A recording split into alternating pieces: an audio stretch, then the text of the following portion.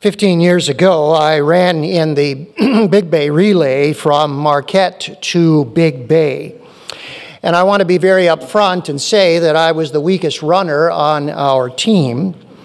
But in a very surprising twist of events, I was the second person to cross the finish line 26 miles later. It just so happened that it was my turn on our relay team to run the last mile. So, well, how interesting. Ahead of me was the Michigan Tech men's cross-country team. And so their runner was first, and I was second. I will never forget the cheering and applause I received as I crossed the finish line second in Big Bay. It was a total surprise. And I just want to tell you here this morning, there's no feeling like basking in the glow of totally undeserved glory. But something else happened that day. It was actually the end of my running career for exercise. For after the relay, I developed numbness in one of my heels, and that numbness lasted for 8 months. 8 months. And so I gave up running. Now, I think there are two reasons why that happened. Number one, I didn't train enough. And I think the second reason why it happened was I didn't have on good running shoes. And all of us know today, if you don't have proper shoes, two things can happen. Number one, you can injure yourself. And number two, you can limit your future usefulness. I wonder, did you also know that's true in our warfare with Satan? Did you know that? Without proper shoes, Satan can injure us, and he can limit our future usefulness. And that's why this morning, as we continue in our series on the whole armor of God, it is very important that we understand the shoes the Lord has provided. The Bible calls them the shoes of the gospel of peace. And without these shoes on, Satan can injure us, and he can limit our future usefulness. And so it is very important this morning. Now, we want to do three things in the message today, and I invite you to take your Bibles and turn with me to Ephesians chapter 6. And this morning, I want to read verse 15 for us. And again, we want to do three things. We want to look at the importance of a soldier's shoes. We want to see the meaning of the shoes of the gospel of peace for Christians.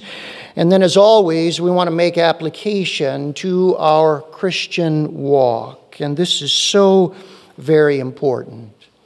So notice what verse 15 of Ephesians 6 says, "And as shoes for your feet, having put on the readiness given by the gospel of peace."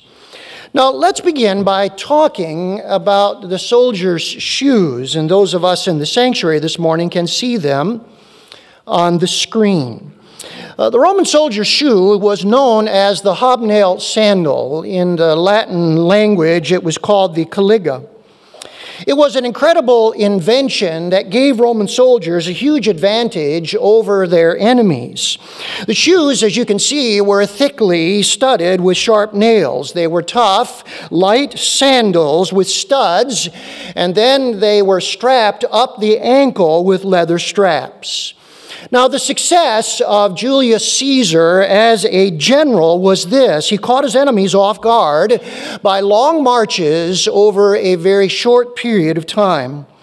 You see, the enemies deceived themselves into thinking they had plenty of time to prepare. But the Roman army, because of these shoes, could march twice as fast as other armies. They were absolutely surprised at the speed at which the Romans could arrive ready for battle. Now, the shoes then had two very important purposes. Number one, to maintain solid footing. To maintain solid footing. With these shoes, a Roman soldier had confidence as he hurled his spear thrusted his sword, or held his shield in place to protect himself. But the second purpose for these shoes is they made a soldier ready for action, ready to attack. You see, when the soldiers arrived, they were not simply on defense, they were on offense. And because the opposing armies were often not ready, they were routed by aggressive, active soldiers. Now, I think as we describe that picture here this morning, we can begin to see where this is going, can't we? We can see where this is going. And so let's move here to the meaning of these shoes for us who are Christians and believers in the Lord Jesus Christ. There are two sides to the shoes of the gospel of peace. Number one is the defensive side. The defensive side. And that is confidence in the gospel. Confidence in the gospel. Turn back with me for just a moment to Ephesians chapter 2, and I want to read for us what Christ has done for us, starting in verse 16. Ephesians chapter 2, and notice what Christ has done for us, starting in verse 16. And Christ Jesus might reconcile us both to God in one body through the cross, thereby killing the hostility. And he came and preached peace to you who were far off and peace to those who were near. For through him we both have access in one Spirit to the Father. So then you are no longer strangers and aliens, but you are fellow citizens with the saints and members of the household of God, built on the foundation of the apostles and prophets, Christ Jesus himself being the cornerstone, in whom the whole structure, being joined together, grows into a holy temple in the Lord. In him you also are being built together into a dwelling place for God by the Spirit. Now, when the Apostle Paul talks about the shoes of the gospel of peace, that is reflected here in verse 17 where it says, Jesus came and preached peace. Literally, the text says, he proclaimed the good news of peace to you. And verses 16 to 22 are describing the work of Christ when he created peace for believers and God, killing off the hostility. Verse 16 calls that reconciliation. The hostility between every believer and God has ceased and peace has been made. And then all the incredible spiritual blessings that are ours because of that are listed here in this chapter. We are now in the family of God. We are indwelt by the Holy Spirit. We have access to the Father. We have a certain hope for the future, and we are now being made holy. And the Bible says that Jesus not only created this peace for us by his death and resurrection, but he proclaimed this peace, this gospel, for all who believe. A man who deeply loved the gospel was William Tyndale. In fact, William Tyndale was murdered for translating the Bible into English during the Protestant Reformation. He loved the gospel so much that he was willing to give his very life for the gospel of Jesus Christ. And I want you to listen to what William Tyndale said the gospel meant to him. Listen to his words. He says, gospel is a Greek word, and it signifies good, merry, glad, and joyful tidings that makes a person's heart glad and makes him or her sing, dance, and leap for joy.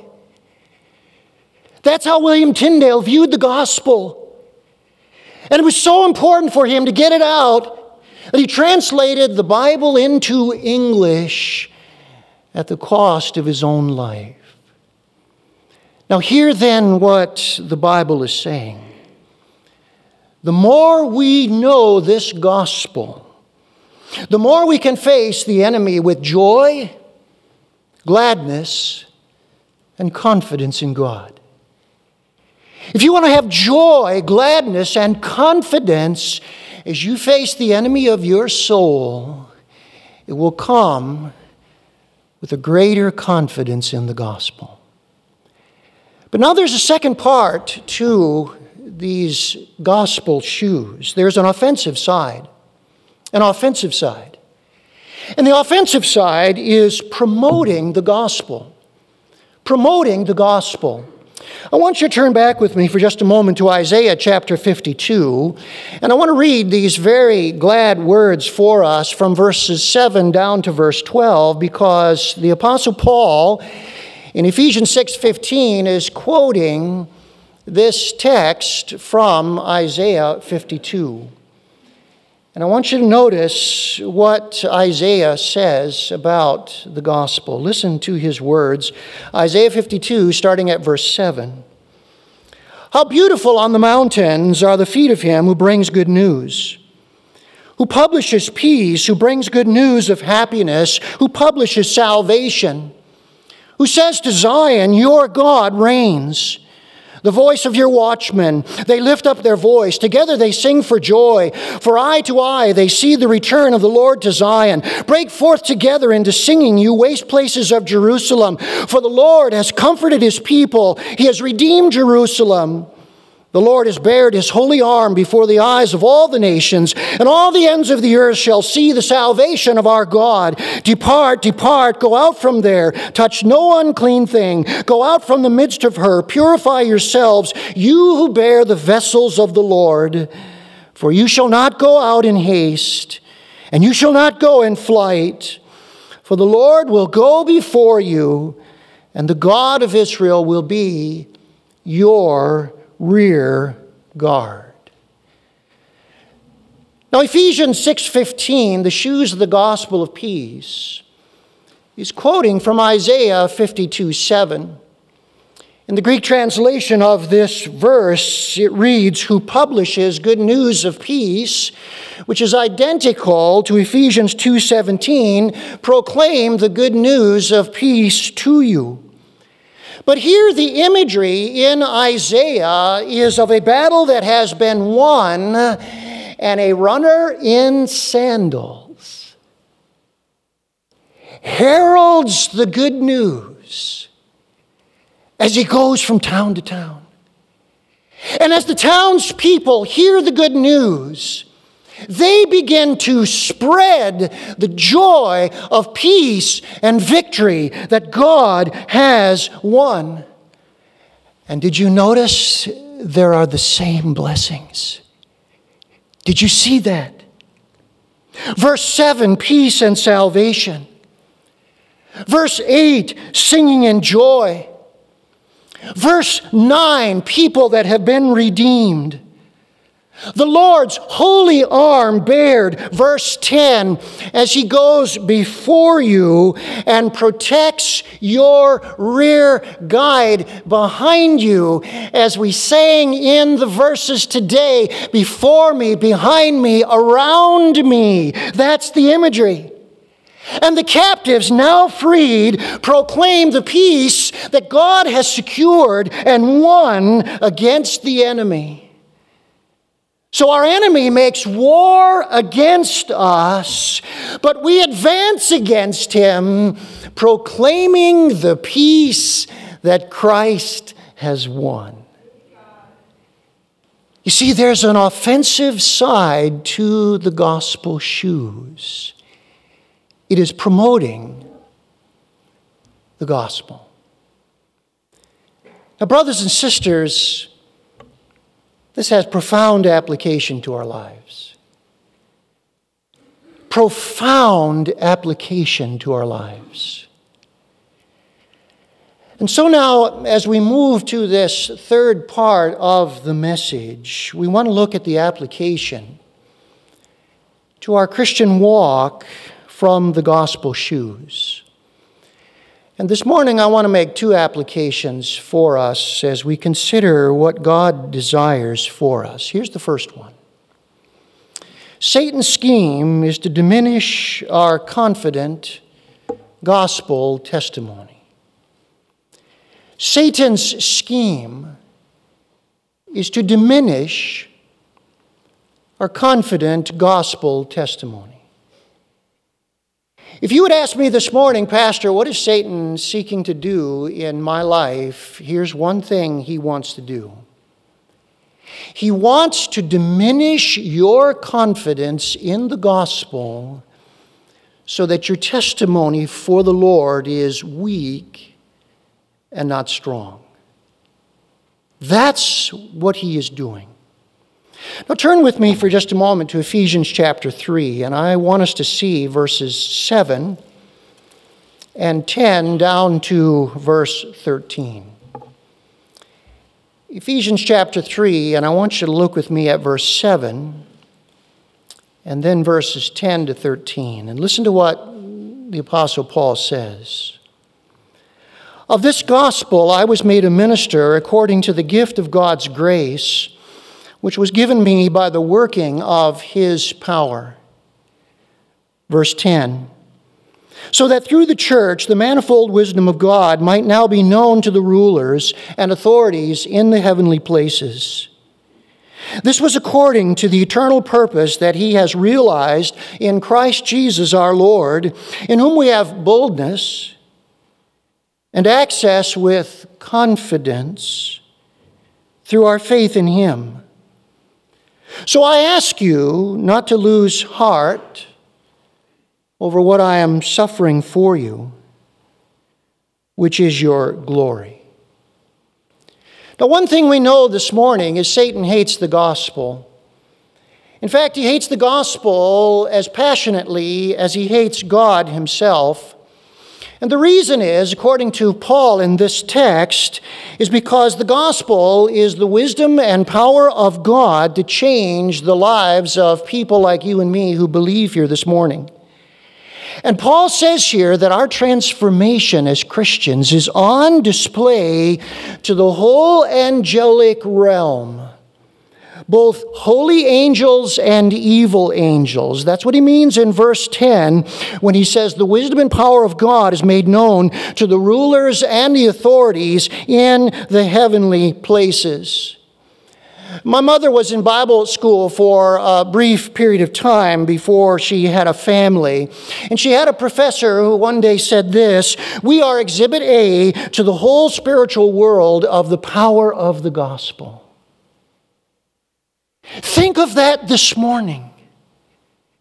We are exhibit A to the whole spirit world of the power of the gospel. And the holy angels who are in this place this morning, they rejoice.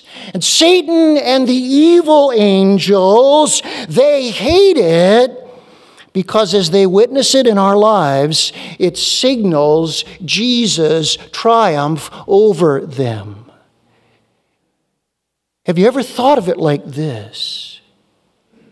Your life is a signal of the triumph of Jesus. That's what the Bible says. You are exhibit A to the angelic world. Now, what should this then produce in us? Well, look down at verse 12. It should produce boldness, confidence in him, not losing heart, verse 13. The more confident our gospel testimony, the more we exhibit the power of God, and Satan knows he cannot overcome that. The more confident our gospel testimony, the more we exhibit the power of God, and Satan cannot overcome that.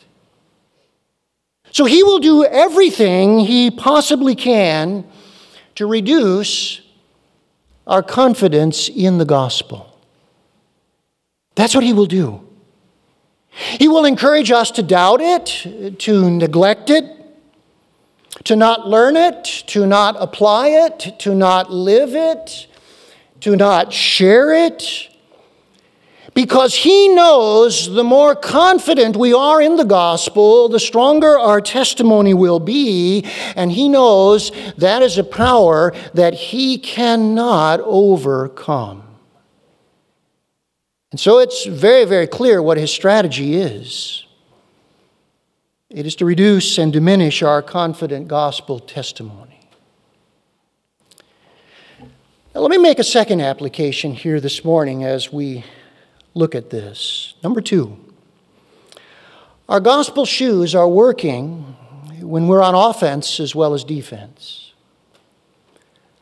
Our gospel shoes are working when we are on offense as well as defense. Let me ask you this morning, as a Christian, are you on offense as well as defense? If we are not, our shoes are not on securely. Turn back with me for a moment to Ephesians chapter 6 and notice how Paul finishes the armor of God in verses 19 and 20 with a request for prayer. Look at it. He says, "Pray for me that words may be given to me in opening my mouth boldly to proclaim the mystery of the gospel, for which I am an ambassador in chains, that I may declare it boldly as I ought to speak." So here at the end of the armor, Paul says, please pray for me. I want to have boldness to proclaim the gospel as an ambassador. Now, what's very interesting is the word proclaim here means to make known, to tell. It is not a technical word for preaching. It just simply means to tell something, to share it with somebody else. And the word for ambassador in verse 20 is only used one other time by Paul in all of his writings, 2 Corinthians 5:20, where he says, we are all ambassadors for Christ. What then is Paul telling us here? He is telling us this: as Christian soldiers, we are on offense as well as defense. We are taking the fight to Satan, pushing back the enemies and the powers of darkness. We are on a mission as soldiers for the Lord. That's what he is telling us. Many years ago, when Reggie White joined the Green Bay Packers, he said, you need 2 things to win. You need a quarterback, and you need a defense. And he said the Packers already had a quarterback, so therefore they had the offense. And he said that he could bring the defense. And so when he joined the team, the offense and the defense came together. And they started winning, didn't they? They started winning big. Do you know it is the same in the spiritual battle? It's the same. Solid footing in the gospel is defense. Ready action for the gospel is offense, right? Solid footing in the gospel is defense. Ready action for the gospel is offense. Maybe this is why my old professor, Pastor Wiersbe, said the most victorious Christian is a witnessing Christian. The most victorious Christian is a witnessing Christian. Why? Because offense is defined, is added to defense. And we are attacking the darkness. We are taking the fight to Satan with the gospel. And whenever you take the fight to Satan, it makes you stronger in resisting him. Now, there are many, many ways to witness, are there not? Many, many ways to witness. In fact, I would say this for us this morning. Find a ministry that is promoting the gospel in the lives of others. No matter how large that ministry is, no matter how small that ministry might be, if you are promoting the gospel in the lives of others, you are on offense and you will be an ambassador. And you will have the shoes of the gospel of peace on. When I was a youth pastor many, many years ago, I would observe our teenagers. And this is what I observed in teens where three things came together. I knew when these three things came together that these teens were on their way to being strong Christian men and women. And here were the three things. Number one, they had a clear testimony of salvation. They knew they were saved, and they could tell you they were saved. Number two, they had a growing thirst and hunger to learn as much about the gospel as they possibly could. And number three, they got involved in ministry. And when those three things came together in the life of a teenager in my youth group, I knew they were on their way to being a strong Christian teenager because they were combining defense and offense. And it meant they had on the gospel shoes. And when you have on the gospel shoes,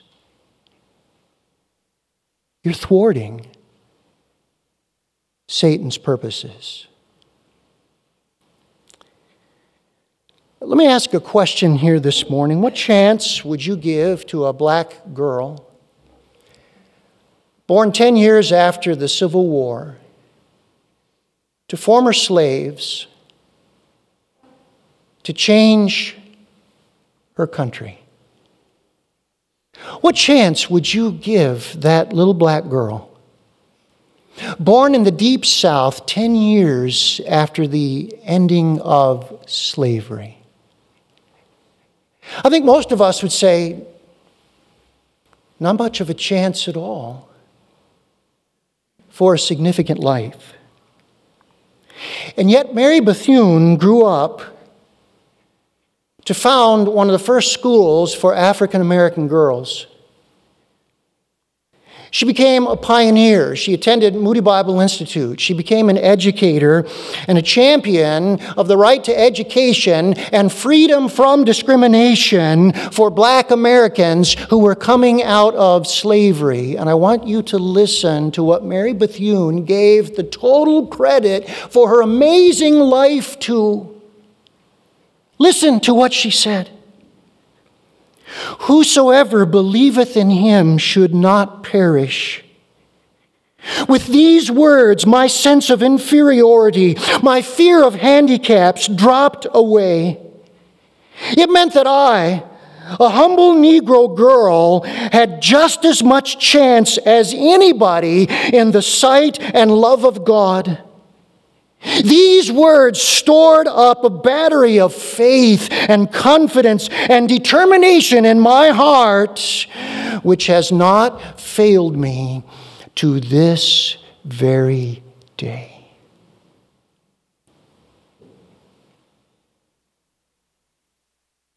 And if God could do that for a black girl born to former slaves, how strong could he make you and me if we put on the gospel shoes? Oh, what a resource. Oh, what a resource. Let's thank him.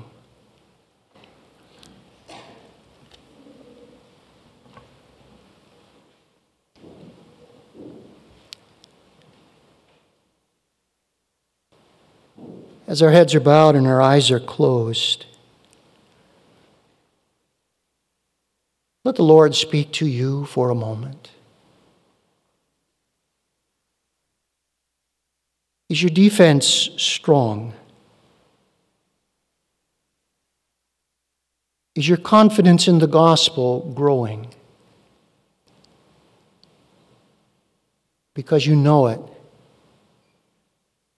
you understand it, you believe it. And then are you on offense? Is there a place where you are involved, promoting the gospel in the lives of others? Taking up that active role as an ambassador for Jesus Christ, so that defense and offense is coming together in your walk with the Lord. And the shoes are firmly on your feet.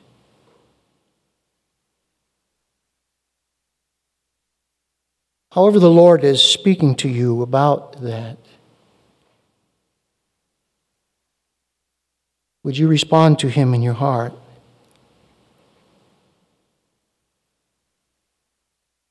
And let him lead you to take those steps that are necessary.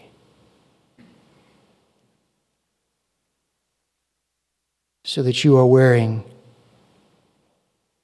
the gospel shoes.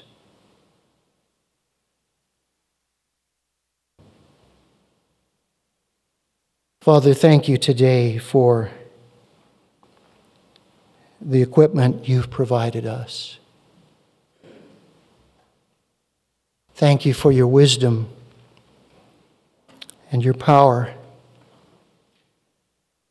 on display to the spirit world. Thank you that our transformed lives are a signal to the watching invisible world of the triumph of Christ. And thank you that as we take that gospel, we push back the powers of darkness. And in pushing back, we ourselves are stronger to resist because we're active soldiers following Christ. Thank you, blessed Savior. In your name, amen.